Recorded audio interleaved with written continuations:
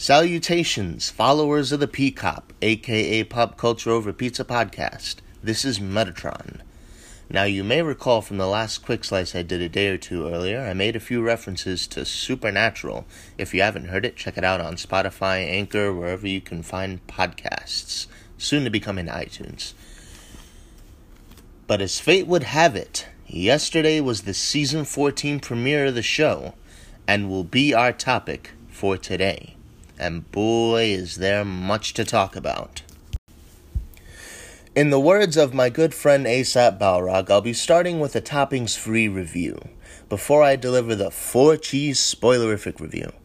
On an overall note, things are very tense in the world as we left it. For those not entirely caught up to Season 13, briefly shut your ears, for a quickie. Last season, we are left with the death of the show's longest-running villain, the Lightbringer himself, Lucifer, killed by none other than Dean Winchester, who agrees to fulfilling his role as the Michael Sword, and lets the Apocalypse World Michael possess him. So, first things first, you're probably wondering, dude, what the hell are you talking about, for those of you who don't know Supernatural? Well, for one, the Michael Sword, it refers to Michael, the Archangel Michael's perfect vessel. And this means that he's going to be in his most powerful state when possessing Dean Winchester. And the reason why Michael needs to take a vessel is because archangels, angels, demons overall need to have a vessel in order to interact on Earth at all. Secondly, Apocalypse World. This refers to an alternate dimension that the show discovers or looks into when the Nephilim Jack is born, and he is the son of Lucifer. And we'll retouch that later in terms of how powerful he is, because he is a player. Now, going back to the review. Episode 1 of Season 14 takes a nice stroll down memory lane, with certain characters returning to old habits and revisiting items that might prove useful with regards to the pickle that they're in. By the end of this episode, the story seems to take quite the unexpected turn and touches on some very enticing ideas. This season looks like it's going to be a doozy, but in a good sense, such that we're going to be seeing things that defy a lot of what we've seen so far. At this point, I will advise listeners who have not seen the Season 14 premiere to tune out, for now commences the 4-cheese spoilerific section. Alright, just to reiterate, this is the spoilerific 4-cheese review of the Season 14 premiere of Supernatural. First thing I'm going to get into is Jensen Ackles' performance of Michael. Awesome. I loved it. First time playing another character other than Dean. Well, he's played other iterations of the character. You guys know Demon Dean and Inverse Dean, which is where Zachariah throws him in time in the future, and there's an alternate Dean because it's the future and he's visiting the future. I liked how, even though he displayed very little of his powers, we see him use telekinesis on a human. It's a very base level power, but it still gets the point across. You don't mess with this dude. This is the first archangel that God made. The only angels that come close to his level of power is his 3 younger siblings, Lucifer, Raphael, and Gabriel. And so I think my only hesitation with growing attached to this character is I really don't want them to do what they did with Demon Dean back in, Season 10? Where you get 1 or 2 episodes with Demon Dean and then, boom, he's cured. I want more of Michael in the Dean suit. I don't want it to be brief, okay? Now, going on to Sam and Cass, they are in an extremely shady place. They're consorting with demons. It's not the first time they've done it, but they're basically going back to their old habits. They're in that spot of desperation where they will do just about anything to help Dean out of the situation. And I'll touch more about this later, but it's expected. And yeah, that's all I really have to say about that, you know. First look at what angels look behind the meat suit. I think that it's because in the scene with where he's talking to Anael and interviewing her, we get to see through her eyes what an archangel looks like in its vessel. Honestly, I get that this is probably because of budget. It looks very much like the astral projection ability that we see in earlier episodes, like when Castiel shows his wings and whatnot. It looked the same. It wasn't really revolutionary. I mean, cool, you get to see the halo. You get to see the wings somewhat not shadows. And I guess it really reminded me of Dragon Ball Z, honestly. The way the power was just streaming off of Michael. And again, I get that it's a budget thing, that they can't actually show a Titanic angel towering above these humans. But, I don't know. They made somewhat of a big deal of it, and I just kind of felt underwhelmed by it. But it still looks cool. It was a nice display of graphics. The next thing, Jack's regenerating grace. Now, back in season 13... the Nephilim Jack, who is the son of Lucifer, he ended up fighting Michael because what happened was they were leaving Apocalypse World and they left Lucifer behind, right? And so what happens is Lucifer makes a deal with Michael in Apocalypse World to get to the other world, but the conditions were that Lucifer has to leave with Jack because he's going to pose a threat to Michael when he gets there. So Michael, first people he decides to go after, obviously, are the Winchesters. And what the Winchesters do is they pray to Jack's help, to mess up Michael. And what ends up happening is Michael reveals that he made a deal with Lucifer, and this turns Jack on Lucifer, and they end up getting into a mini-fight, or a standoff. But what ends up happening is Lucifer drains Jack of his grace, and basically becomes a supercharged archangel. In the episode to date, the season 14 premiere, yes, we see that Jack no longer has his powers, but Cass makes the statement that with time, Jack's grace will be regenerating. Now, I don't know about you guys, but I think that this is really overpowered. And he's just like, it makes him the most overpowered being to date. Because, I don't know about you guys, but if I'm Lucifer, I'm going to take all of Jack's grace to get the maximum amount of power that I can achieve. So, if we're going to take that into account, then that means Jack has absolutely no grace in him right now. And the fact that he is going to be regenerating it makes him the most powerful being because, first of all, we're dealing with an Archangel Nephilim, which means that it has all the powers of an Archangel and it's going to become stronger. Secondly, what is he generating? He's generating Archangel Grace. This is the stuff that allows Lucifer and Michael to use their powers. And it's one of the ingredients in opening up the spell to another reality. And the fact that he's going to be regenerating it from presumably nothing, I find to be very impressive. Now, on the other end of the spectrum, Hell. What the hell is going on with Hell?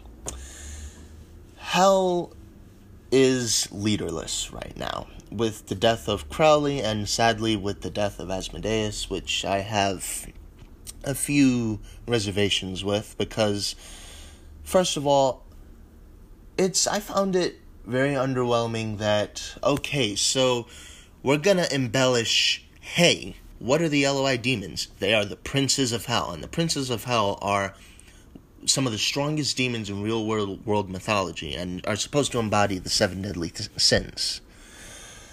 And so when we started seeing them just get picked off one by one, that didn't sit well with me, because I feel like they could have done more with those villains. Like, to have them be killed off easily, that was just, in my opinion, that was just poor writing. And the way they used Asmodeus last season is like explain away, oh, we're going to bring Gabriel back. Who's had him the whole time? Asmodeus. That was wrong. But back to the point I was making with Hell. Hell is in a pickle because they don't have a leader. And that sucks, because if Hell doesn't have a leader, things are going to eventually blow up in the Winchester's face. So what I'm going to briefly discuss are possible contenders for the throne. First one, Samhain. We see him in season 4. He was one of the seals that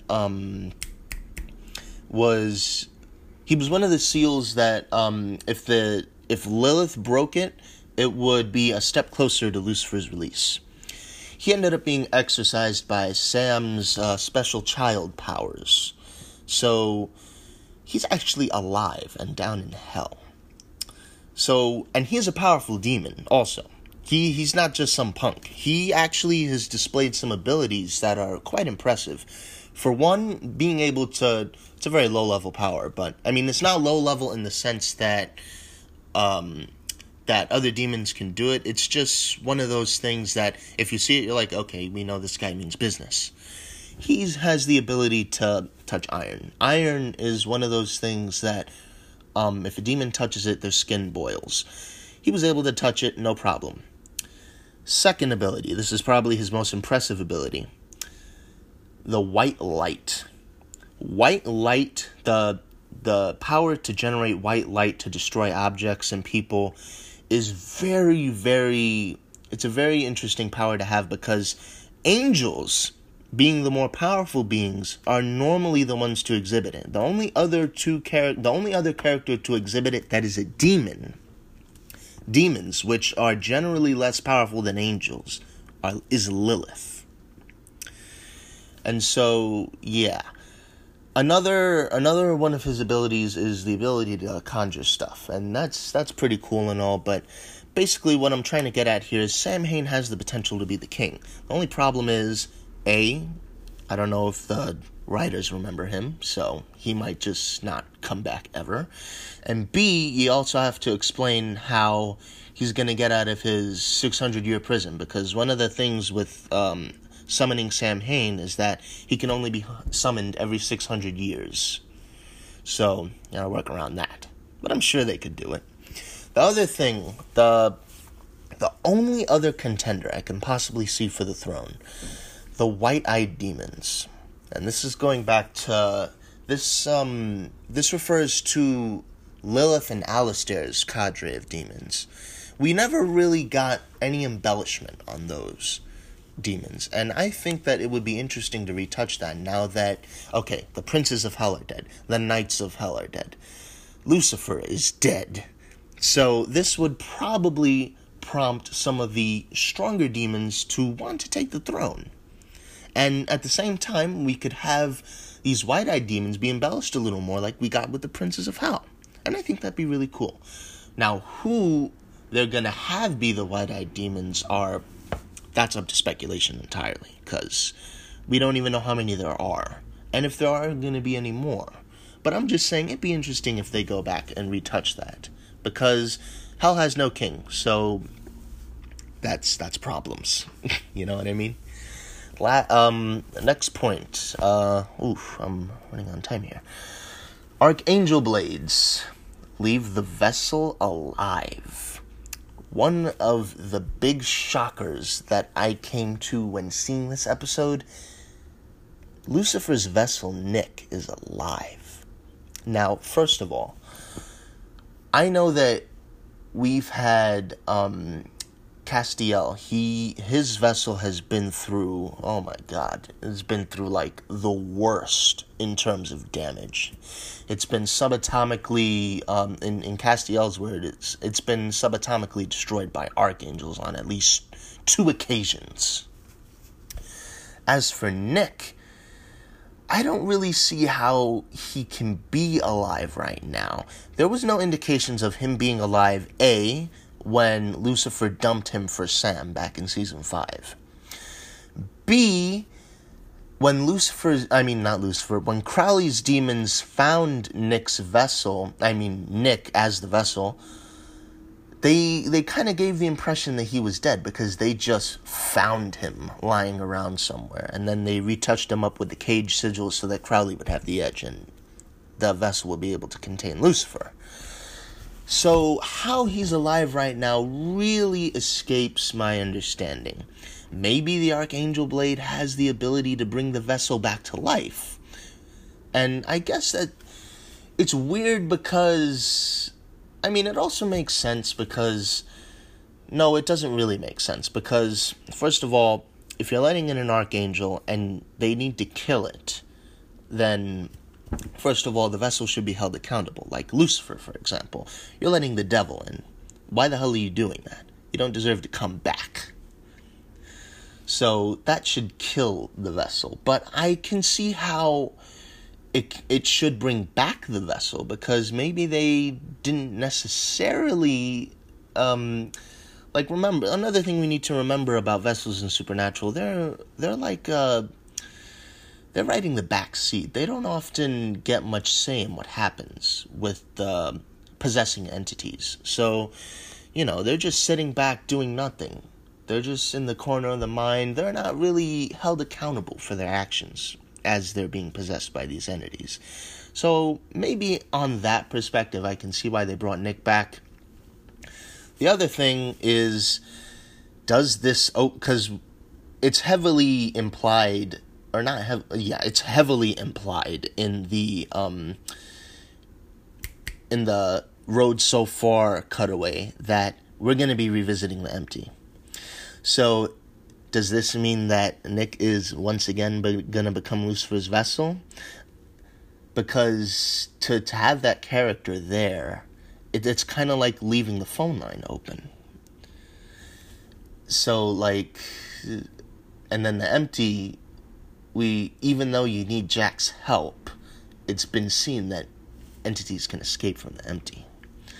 Which, ever since we were introduced to the Empty, I was always kind of hesitant because, A, this is a play... Whenever I thought of angels and demons dying, I just thought their essences were spread out and they just cannot be resurrected whatsoever. But now with the Empty, it gives their deaths less meaning. And I think that's... I love the show. Just let me reiterate that. One of the problems the show has from time to time is death is given no meaning. At least in my opinion. Because they're always going to come back. Some way or another. And, of course, it's meaningful because... it has that sense of meaning because it's like, holy crap, he just died. We weren't expecting him to die this episode. But at the same time, we also know at the back of our minds, he's going to come back. And so... how Nick is going to be used in future episodes is going to be interesting to see. Lastly, monsters being selected as Michael's chosen people. I found this to be, wow, that was a major twist. I could see why he didn't choose the angels, obviously why he didn't choose the demons, and third of all, why he didn't choose humanity. First of all, humanity is the problem. So he thought eradicating them in Apocalypse World would have solved that issue, but clearly a bombed out Apocalypse World isn't what Michael's going for this time around, and that's why he's been interviewing all these different species, to see who is worthy of saving. The angels, they're very far and few, and they seem very lost. They don't really have a mission other than to keep heaven going and... to, I don't know, beats me. You got Sister Joe going there, getting that money. And demons, well, I don't think Michael ever really had an open mind with demons to begin with, because, hell, they're demons. They were created by Lucifer. They're impure. But monsters, wow. I mean, they're not much better than demons, but I'm surprised that he found something worth saving in monsters. And it's the impression that he's giving off, and that the trailers have been giving off, is that we're going to be seeing some new monsters created by Michael. And that's going to be crazy to see. Because, well, what's he going to do? Is he going to give them wings? Is he going to give them, like, the ability to kill angels? What are we going to see? You know? There's just so much to think about. And it's really crazy. And, yeah, that pretty much sums up the spoilerific 4 Cheese review. And we're going to be heading into our conclusion here. Alrighty, guys, so as we are wrapping up this episode, I just want to give you guys some food for thought, and as well ponder on some things that maybe Season 14 will take into account as it further progresses. First, will Jack use the Archangel Blade on Michael? Because it's shown that it can leave the vessel intact if the vessel isn't stabbed in a most vital area, but at the same time can kill an Archangel. And given the fact that Jack is going to be regaining his powers via regenerating his grace, is this going to be a viable option for taking care of Michael? And will he be strong enough to confront this version of Michael? Because Michael is in his Michael sword now, so that changes things drastically in terms of his power levels. Next, what the hell is going to happen with Hel? In terms of the king, Sam just killed the up-and-runner Kip. And he recently just issued a statement saying, if you want to be the king of Hell, you got to go through me. Otherwise, there are going to be no more kings of Hell. So what's going to happen now? Are demons just going to waltz up to the bunker and ask Sam to the prom, the killing floor? It's going to be a little weird, in my opinion, but hey, it's a nice, interesting development. Next, what will Nick play in future episodes, besides being a Lucifer VHS? Because that's predominantly what he's serving as. Because Sam, all he's really done with him is ask him questions about his time being possessed by Lucifer, and, you know, what he did, possibly gaining insight on Michael. And will he evidently be the lifeline that Lucifer needs to come back? Because we will be revisiting the Empty. And what, oh what, are they going to do with it? And most importantly, will Dean survive being possessed by Michael? And what lasting scars is this going to have on him? Because, I mean, just looking at Nick's aftermath from being possessed by Lucifer, he was basically comatose for 3 weeks, because that's the time it took from the season finale of season 13 to this new season 14. It's been 3 weeks. He's only finally woken up. And in that time, he's just been having these night terrors. And that was just Lucifer, the second oldest brother. What's going to happen with Michael? There's just so much to speculate. But alas, it is a quick slice, and all things must come to an end. If I had to rate this episode, I'd give it a solid 8 out of 10 stars. The direction the show appears to be going in has piqued my interest. But I have to admit that while I absolutely love the show, I find myself somewhat tired of the acts of desperation we keep seeing in our heroes. And it's something we've been revisiting ever since Season 5. Look at Cass, looking for purgatory, even though it's a bad idea, ripping a hole into Monsterland. Sam doing every stupid thing to rid Dean of the Mark of Cain, even though it's a bad idea and it's going to unleash the darkness, a primordial entity that God and the archangels barely put away. And I understand that in the grander scheme of things, this is a theme that they like to retouch every now and again, that highlights, even though we may have the best of intentions, we still make mistakes, and it's our job to fix it. It's a nice lesson to take away and apply to our waking lives. But if I'm being honest with myself, and just in general, I find I'm starting to want more. Like, this is a theme that's nice, but I want to see maybe other themes, and maybe other stakes. The stake that we saw last season where, if all the angels die, then heaven is destroyed, and all the souls in heaven are going to come down to earth, and it's going to be like just a crap ton of ghosts to deal with. That was a really interesting thing to look at. But yeah, just a change in theme maybe. Don't do it radically, okay? Don't twist my words here and do something completely ridiculous if you guys are listening. But like, just, maybe something different. Once again, if you guys have any extra cheesy comments or spicy red pepper feedback, follow the Pop Culture Over Pizza podcast on Twitter at PCOP podcast. Again, that is on Twitter at PCOP podcast. This is Metatron bidding you a good day wherever you are.